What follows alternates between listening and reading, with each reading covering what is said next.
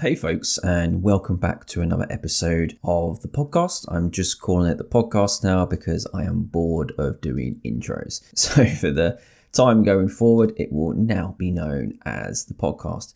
So look, today what I want to do is talk about the 5 essential skills, habits, and behaviors for career success and how we can all develop them. So look, we are always looking for that silver bullet, right? That being the thing or things that will let us accelerate past everyone else to reach our aspirations in record time. Sadly though, life doesn't work that way, but we can recognize the key habits, behaviors, and skills that enable career success in the long term, especially with something I look at quite often as lifelong employability. Now, that's not a phrase which is used often in the careers game, but it's what we're all aiming for when you think about it, because we're all just trying to build our talent stack. Now, talent stack is a phrase that I use to describe all of our skills, experience, habits, and behaviors rolled into one. And what we're really looking to do is to build our talent stack, so that'll give us the code which enables us to keep being employed long term. This is most certainly not about staying in one career or being with one employer. This is about building that talent stack which allows each of us to adapt to the ever-changing world, thus enabling us to be employable. You don't want to be stuck and stale when it comes to career success, right? So as a learning and performance consultant, I spend probably too much time reading research on high-performing people, places, and how this can translate into the workplace. And something that I've been obsessing over the last year in particular is looking at the 3 to 5 skills, habits, and behaviors that modern organizations need from their people, and how each of us as individuals can build these to navigate the career landscape today and in the future. So let's talk about the components that we should focus on to build our talent stack for lifelong employability. And you'll notice here, these are a mixture of skills, habits, and behaviors.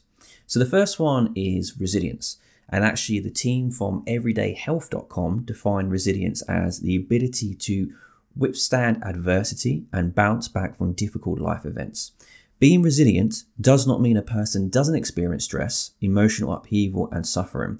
Resilience involves the ability to work through emotional pain and suffering. Obviously, none of us want to suffer. Yet we can learn valuable lessons during these times to take forward into the future. Dealing with sudden change is something that happens often in life and the working world. This could come through reorganization. This could be taking on a new role. No matter what it is, deploying your own resilience will greatly help you. But one does not just build resilience though. It is learned through experiences over time. So I can't give you a course or perfect resource to help you. However, in the show notes, you'll find a link to everydayhealth.com, who have created a bunch of great insights that can help all of us. So this leads us on to our second in this series here, and that is adaptability. So I describe this as the ability to navigate new landscapes and deal with ambiguity, which in my opinion is basically the ride of life. So the capability to adapt to new environments, new times, or when presented with new data is crucial. Classic examples of this include when Spotify disrupted the music industry with streaming, and when Apple released the iPhone, introducing the first smartphone apps into our lives. That was a massive piece of disruption, and the market, the economy, the industrial world had to really adapt to that. So recognizing and understanding the need to adapt to a changing world is essential. Now, another example for you is the CEO of VaynerX, Gary Vee. So Gary Vee, or Gary Vaynerchuk, inherited a bricks and mortar wine business from his father. It was a small scale operation with 3 local stores. So this was back in 1998. And Gary soon realized that the times were changing. And he stumbled across, at this point, which was an emerging and little known at the time video sharing platform called YouTube. And basically, Gary felt this new piece of technology could help scale his business. In his own words, he said that I was completely convinced that online video was going to be a big thing. I knew it was a medium that was going to matter. However, the old guard at the time in the late 90s didn't see the changes in the world through the power of the internet and more new digital technologies, or perhaps they didn't want to face them. So Gary was told countless times by those around him that he was crazy or he was going to destroy his father's business. Instead, that little old wine library TV show that Gary shared on YouTube eventually blew up after 58 episodes. It blew up so much that Gary has pivoted his career into the world of social marketing and broader entrepreneurship. So a lot of people don't even realize where he began in the wine industry. Now today, YouTube is a must-use app and Gary sits atop multiple successful companies. But why so? It's simple. He built the capability to adapt to the world around him, not to try to make the world adapt to him. You will never win with the latter. So let's move on to our third point here. And that is on digital intelligence. So for me, digital intelligence is really crucial in such a digital world these days. And this really has nothing to do with intelligence, even though I've kind of labeled it as intelligence, but everything to do with awareness. So if one thing is apparent across many generations of people that I've worked with personally, so this is my truth, it's not the truth, it is the lack of knowledge when it comes to using and understanding basic digital technologies. So a classic example of this, I think, can be found in workplace tech. So from a recent survey from Okta, the identity management organization that has over 10,000 clients, they discovered that the average company provides employees with over 88 different applications to use in their workflow. That's a lot of choices, right? And this often leads to trying to use too many tools and only utilizing those tools to less than 10% of their capabilities. Now, this is bad for your skills and it's bad for work too. And let's talk about that. It's important in an ever-growing digital world where really the lines between the physical and digital are blurring almost daily, that we get better at understanding how tech can support us. I'm of the belief that those who are tech savvy will have more career opportunities available in the long term. Now let's get clear on being tech savvy here. This is not about learning how to code or architect a system. It is far simpler than that. This is about knowing popular and useful tech. It's how you can use that to support your skills and your career.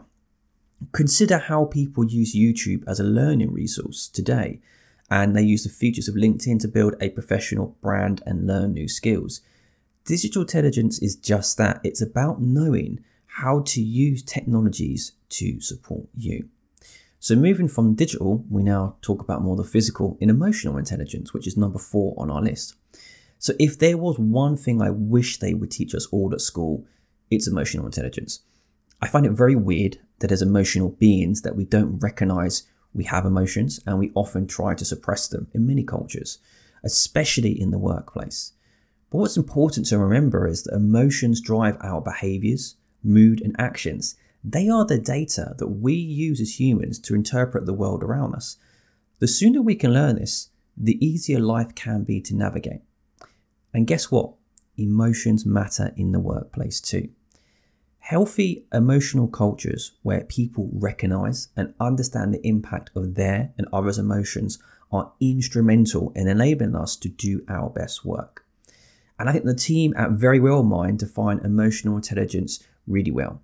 So they define it as the ability to perceive, interpret, demonstrate, control, evaluate, and use emotions to communicate with and relate to others effectively and constructively.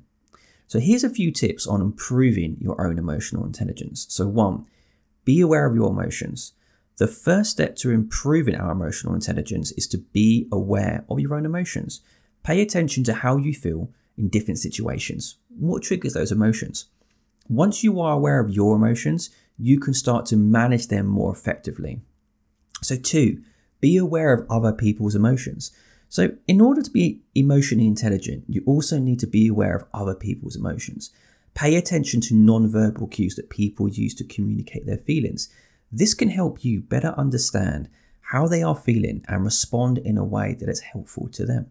And then finally, practice empathy. So empathy is the ability to understand and share the feelings of another person. When you are able to emphasize with someone, you are better able to understand their perspective and provide support when they need it. To practice empathy, try putting yourself in someone else's shoes and imagining how they might feel in a given situation.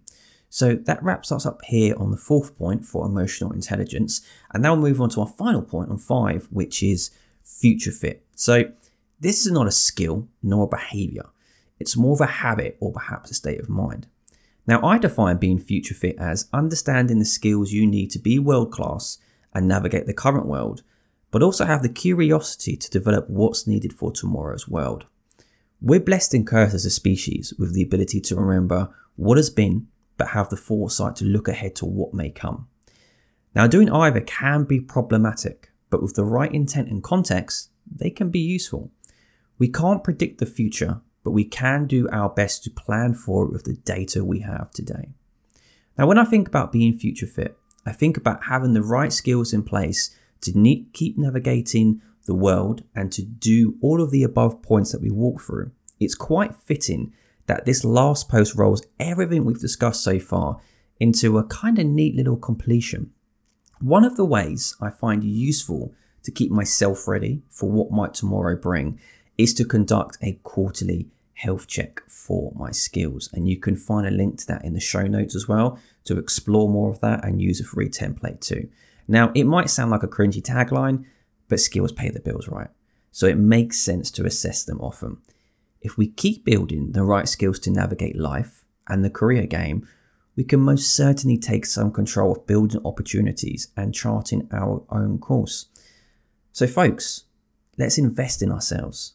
And that's a wrap on everything I want to talk about today. Now, of course, this list will most certainly evolve over time. Yet I've already got a sense that some of these will always be what enables each of us to design a rewarding career on our own terms. I hope that has been valuable, and I will talk to you in the next one, folks.